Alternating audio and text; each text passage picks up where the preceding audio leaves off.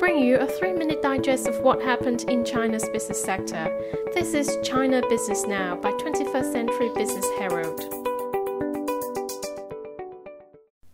Hello everyone, I'm Stephanie Lee. Coming up on today's program, China's foreign trade showed strong resilience in the first half, with import and export growing by 9.4%. And the aviation market rebounds with daily flights hitting 12,000 on back of government support. Here's what you need to know about China in the past 24 hours. China's foreign trade recovery continued in the first half of 2022, with the country's total import and export expanding 9.4% year-on-year, underlying a steady overall economic rebound amid the government's policy package to stabilize the economy while putting COVID-19 flare-ups under control through targeted measures. In the first 6 months, the country's total import and export came in at 19.8 trillion yuan, with export reaching 11.14 trillion yuan, surging 13.2% on a yearly basis, while the import valued at 8.66 trillion yuan, growing 4.8% from a year ago, according to the General Administration of Customs or GAC on Wednesday. During the period, China's trade with its top 3 trading partners, the ASEAN, the EU and the US, expanded by 10.6%, 7.5% and 11.7% from a year ago respectively. And China's trade with Belt and Road countries jumped 17.8% year-on-year. China's foreign trade reported a remarkable rebound in the past 2 months, growing by 14.3% in June as foreign trade companies, especially those in the Yangtze River Delta region, resumed manufacturing and production in an orderly fashion, the customs said. The sharp drop in international shipping freight cost over the last several weeks, along with the stable Chinese yuan, has also resulted in an increase in overseas orders to Chinese companies.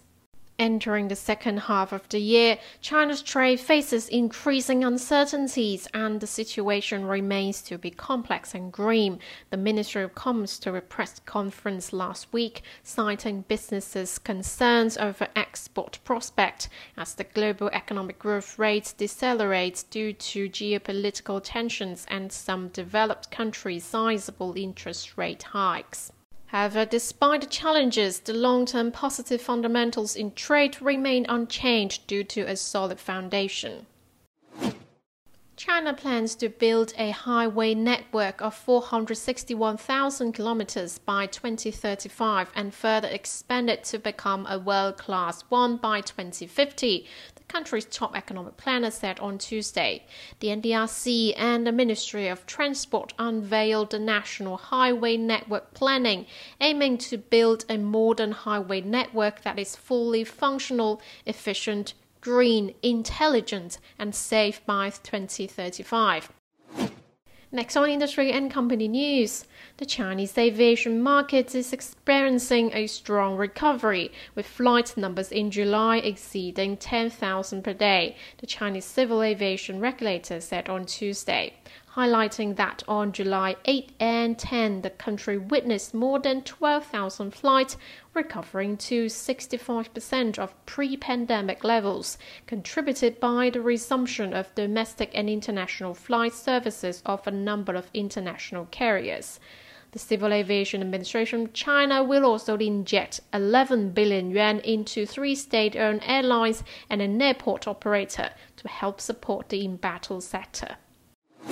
The National Energy Group on Tuesday recorded an all-time high daily power generation exceeding 3.85 billion kilowatts as demand for power rises due to persisting heat waves in several Chinese regions where homes and businesses crack up air conditioning, hitting consumption peak that typically came around the end of July. China has kicked off its 7th round of centralized drug procurement, and the bid-winning medicines have cut costs by 48%. Drug buyers are expected to save 18.5 billion yuan via the latest round of national purchasing, according to data that the National Healthcare Security Administration revealed Tuesday.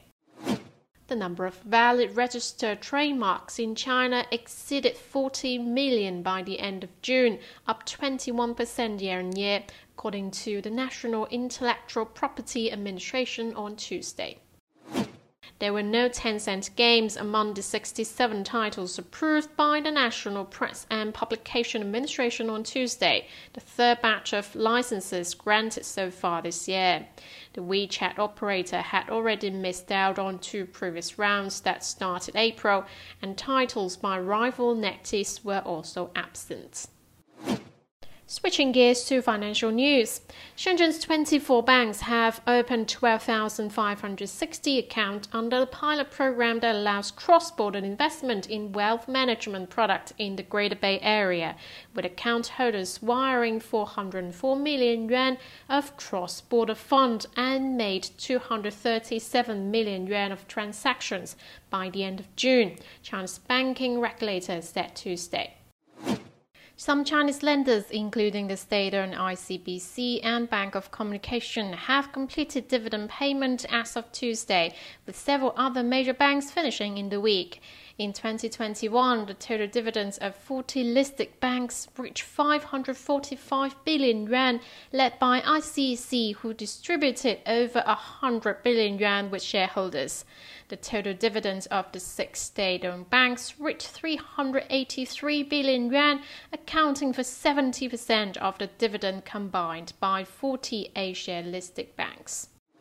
Chinese banks were fined 1.1 billion yuan from 3,856 penalties by regulators in the first 6 months for a string of offences, most of which had to do with the unlawful redirecting of loans into the property market and anti-money laundering breaches, according to an industry compliance report on Monday, with ICBC being the biggest offender, who was fined 62.7 million yuan.